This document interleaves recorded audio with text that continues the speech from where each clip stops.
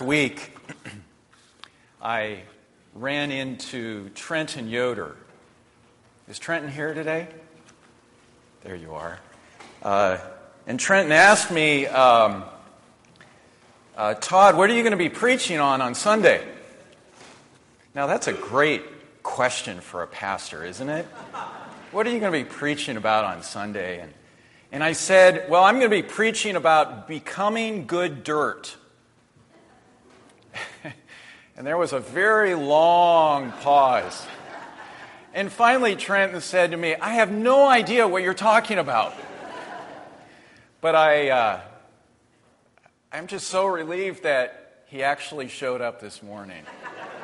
So praise God for that. Let's pray together.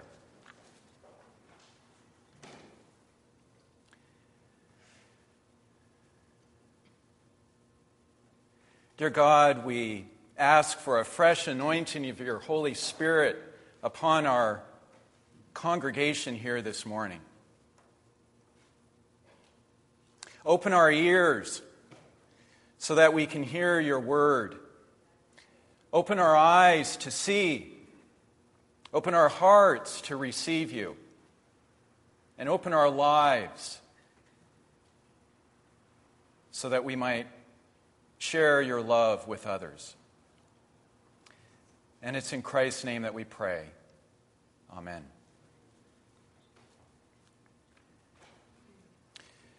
Through every moment and every event, God is lavishly sowing seeds in our lives. So writes Thomas Merton, one of the great Christian writers and mystics of the last century. He continues, for just as the wind carries thousands of winged seeds, so every moment brings with it kernels of spiritual vitality that come to rest imperceptibly in our hearts and minds. But most of God's seeds are lost because we are not ready to receive them. For they can only take root where there is good and receptive soil. What an amazing quote. I remember I was around 18 the first time I heard it. It is found in Merton's book, New Seeds of Contemplation. And I hardly understood it at that time, and I still am only beginning to grasp this vision that we're giving. That for those of us who are spiritually awake, are we awake or are we sleepwalking through life? But for those of us who are awake, there is this growing realization that, like the sower in Jesus' parable this morning, God is constantly sowing seed with abandon. And the seeds fly in all directions, here and there and everywhere, on the hard path, over a rock-littered patch, into thorn bushes even, and onto good, rich topsoil, the kind of rich soil for which our Lancaster County is so famous. And in this story, our God is no ordinary farmer. God extravagantly sows the seed everywhere, as widely as possible, unworried about the risks, confident of its generative power.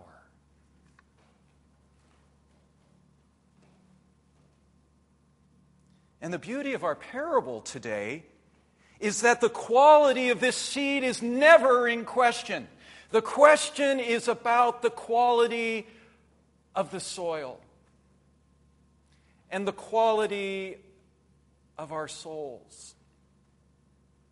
The word of the kingdom is good, and it brings to life God's own life in our lives. Let me say that again. The seed is good, and it brings to life God's own life in our lives. And what this means is that it brings into our lives new love, new peace, new holiness, a new passion for setting things right in our circle of relationships and around the world.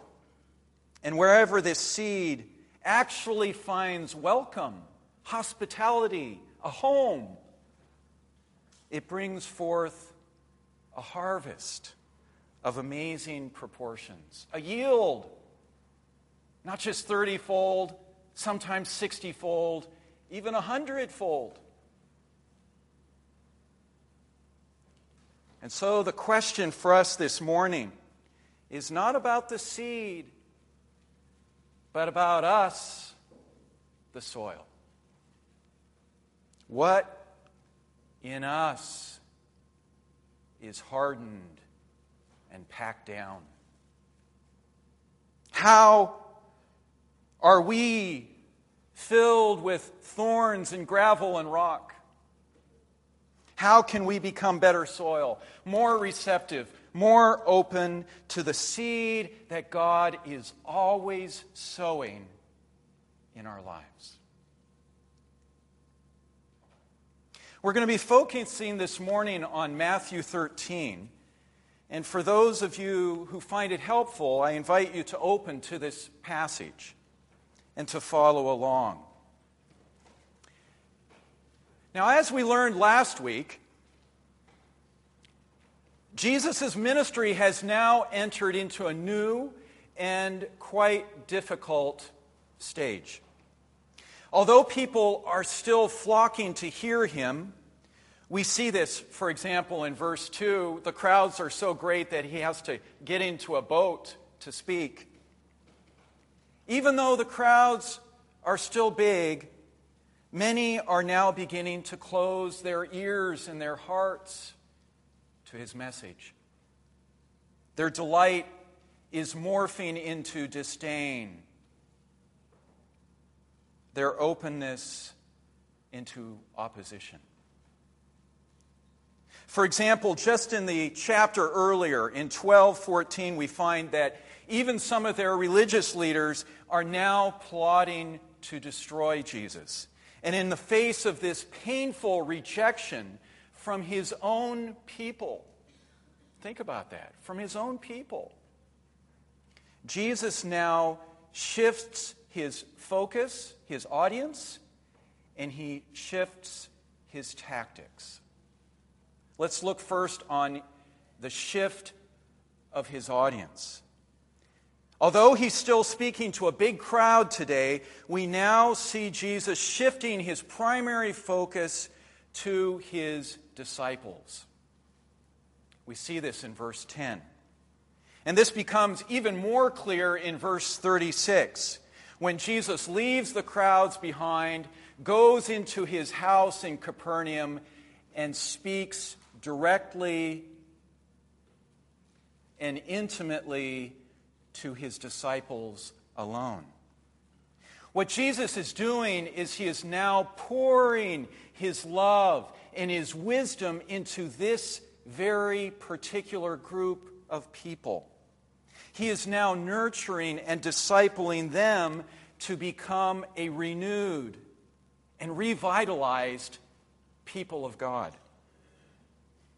They, the disciples, are to become God's new contrast community for the world, showcasing God's love and mercy and justice for all people. Now, Jesus not only shifts his audience, but he now shifts the way that he preaches and teaches as well. In Matthew 13, we now hear Jesus for the very first time begin to preach and teach through parables. Think about it for a moment.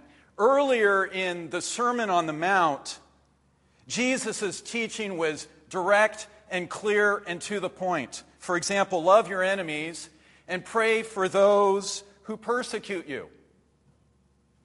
Not a lot of doubt about what that means. People heard it and they knew exactly what it meant. The challenge was actually in living it.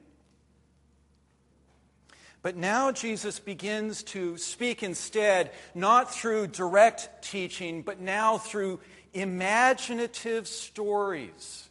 And our Gospels record about 40 of them in all. Stories about people searching for treasure, farmers sowing, women baking, people fishing.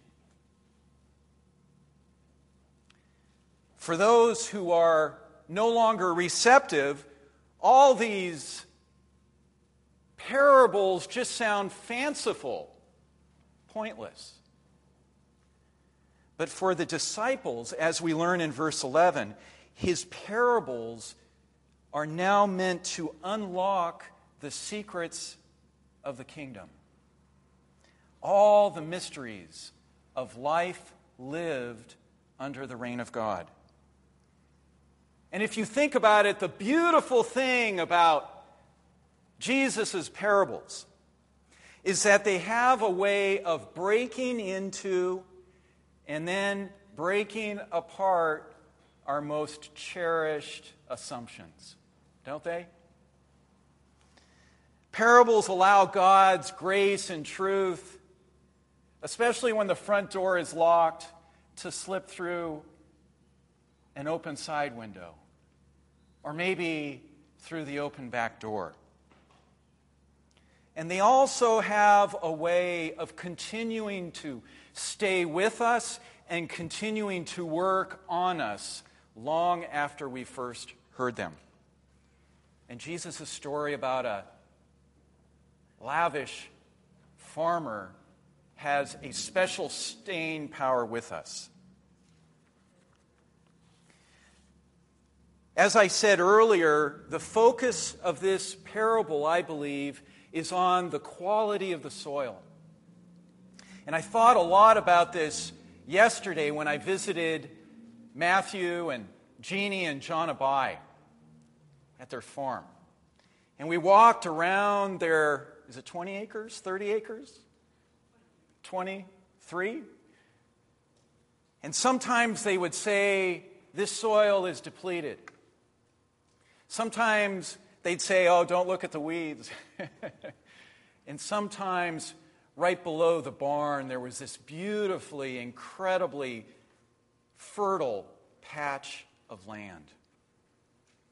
This is what Jesus is talking about in his parable today about the 4 kinds of soil and about the 4 different ways that people hear God's word. Some folks are like a hard, packed down path. They never make it from hearing to responding. Some folks are like rocky soil. They hear, they respond with great, short-lived joy, but it vanishes in the face of trouble or persecution. Some are like weedy soil. They hear, but their wealth and the cares of the world. Did you notice that? The cares of the world. What might that be in our day? Our overscheduled lives? All these things choke out their ability to respond. And then finally, some are like good soil. They fully hear and they fully respond. Now, in his interpretation in verses 18 to 23, Jesus is clearly wanting to give insight to his disciples and to the early church about why some people are responding to God's word and some people are not responding at all. They are turning away. But the question I have for us here today is, does he really want us to stop with that interpretation alone?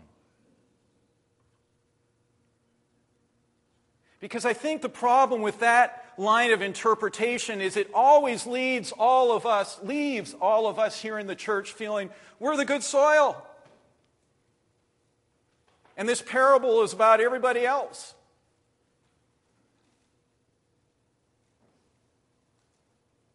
You know, as I read Jesus' parable this past week about the hard soil, the scorching sun, the sharp thorns, I saw all of these things in my own heart. Might they be present in your hearts as well? And so the deeper question, parables mean different things at different times. And I sense that the question for us this morning is, how can our hard places be watered and loosened up? How can our thorns and gravel be removed? Most of all, how can we become better soil, better dirt, more receptive to the good seed that God is always sowing in our lives? As we think about this, I want us to turn in our bulletin to our purpose statement as a congregation.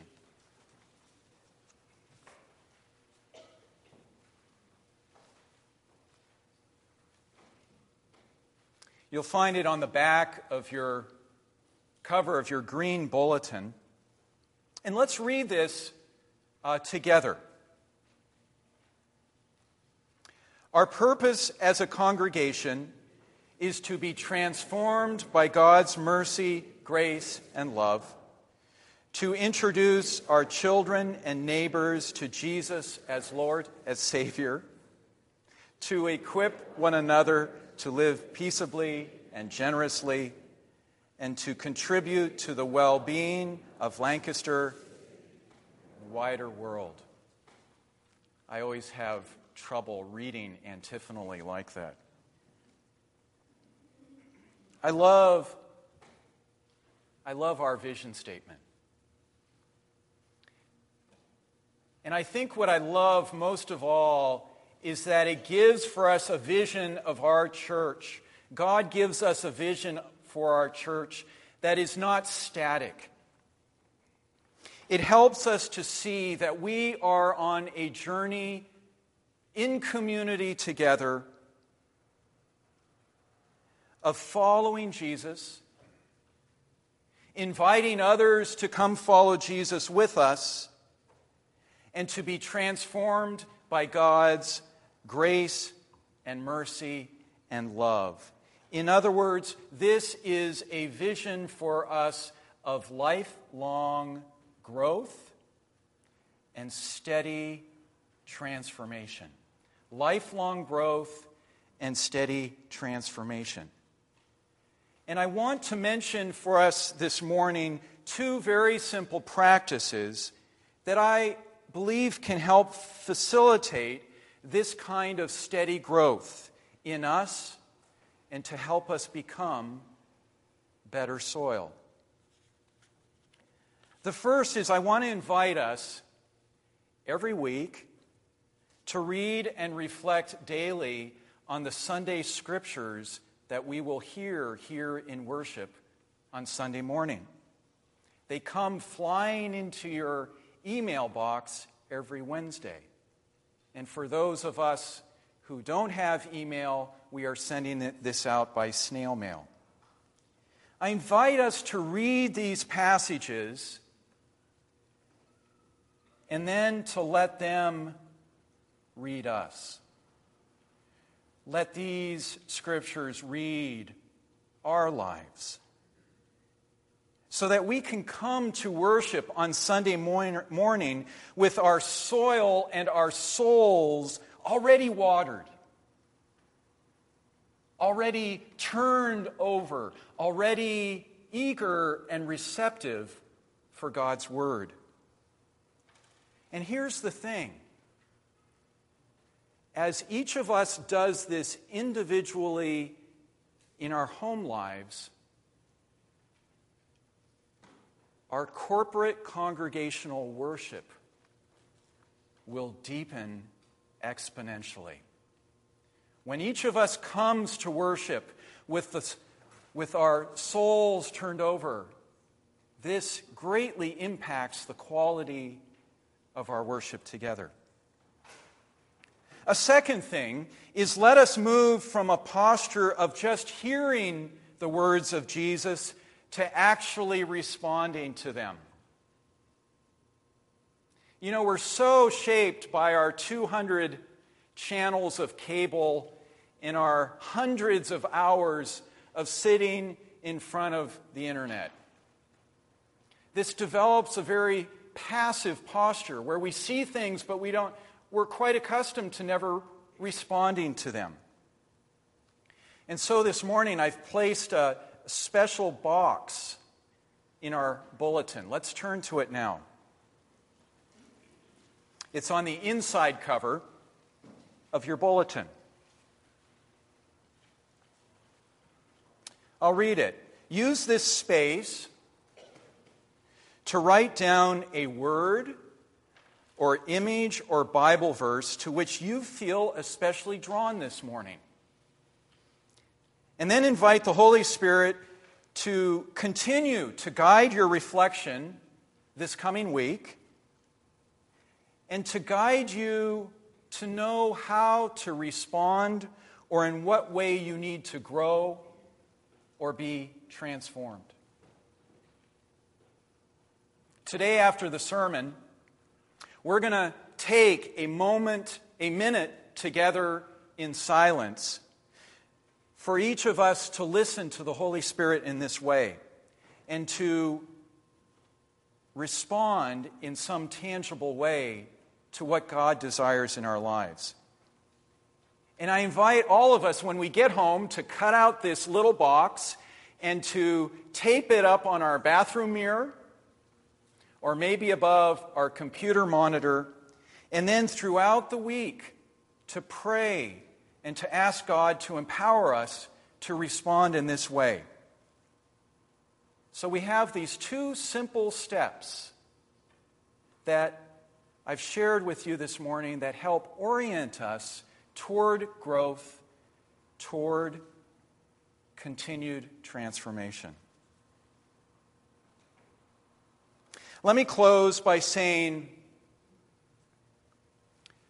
that one of the things that I noticed most of all in our passage today in Jesus' parable is how it ends on such an amazing note of hope. Did you notice that? I needed that hope. I find myself discouraged about what's happening in our world, sometimes discouraged about what's happening in our church.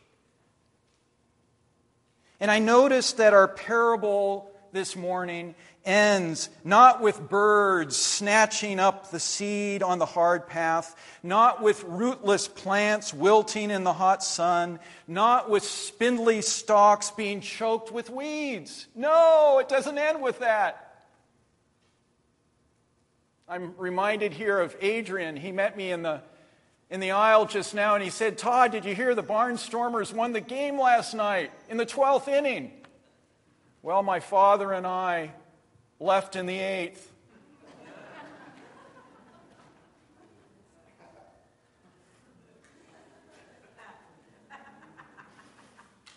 We thought it was lost. No, dear friends, remember, the sower is good. The seed is good. And so this story ends with an absolutely bountiful and overflowing harvest. Wherever this seed actually finds a home, it brings forth a harvest of 7 or 30 and 60 and 100-fold. And listen here, this is a message for us Mennonites. The good news here is not that if we all become good soil, then God's abundant harvest will finally come. Do I need to say that again? The good news here is not that if all of us become good soil, then God's abundant harvest will finally come. It's coming with or without us.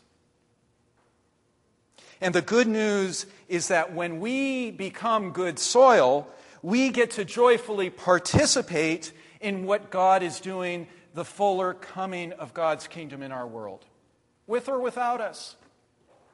But we can joyfully participate and join in.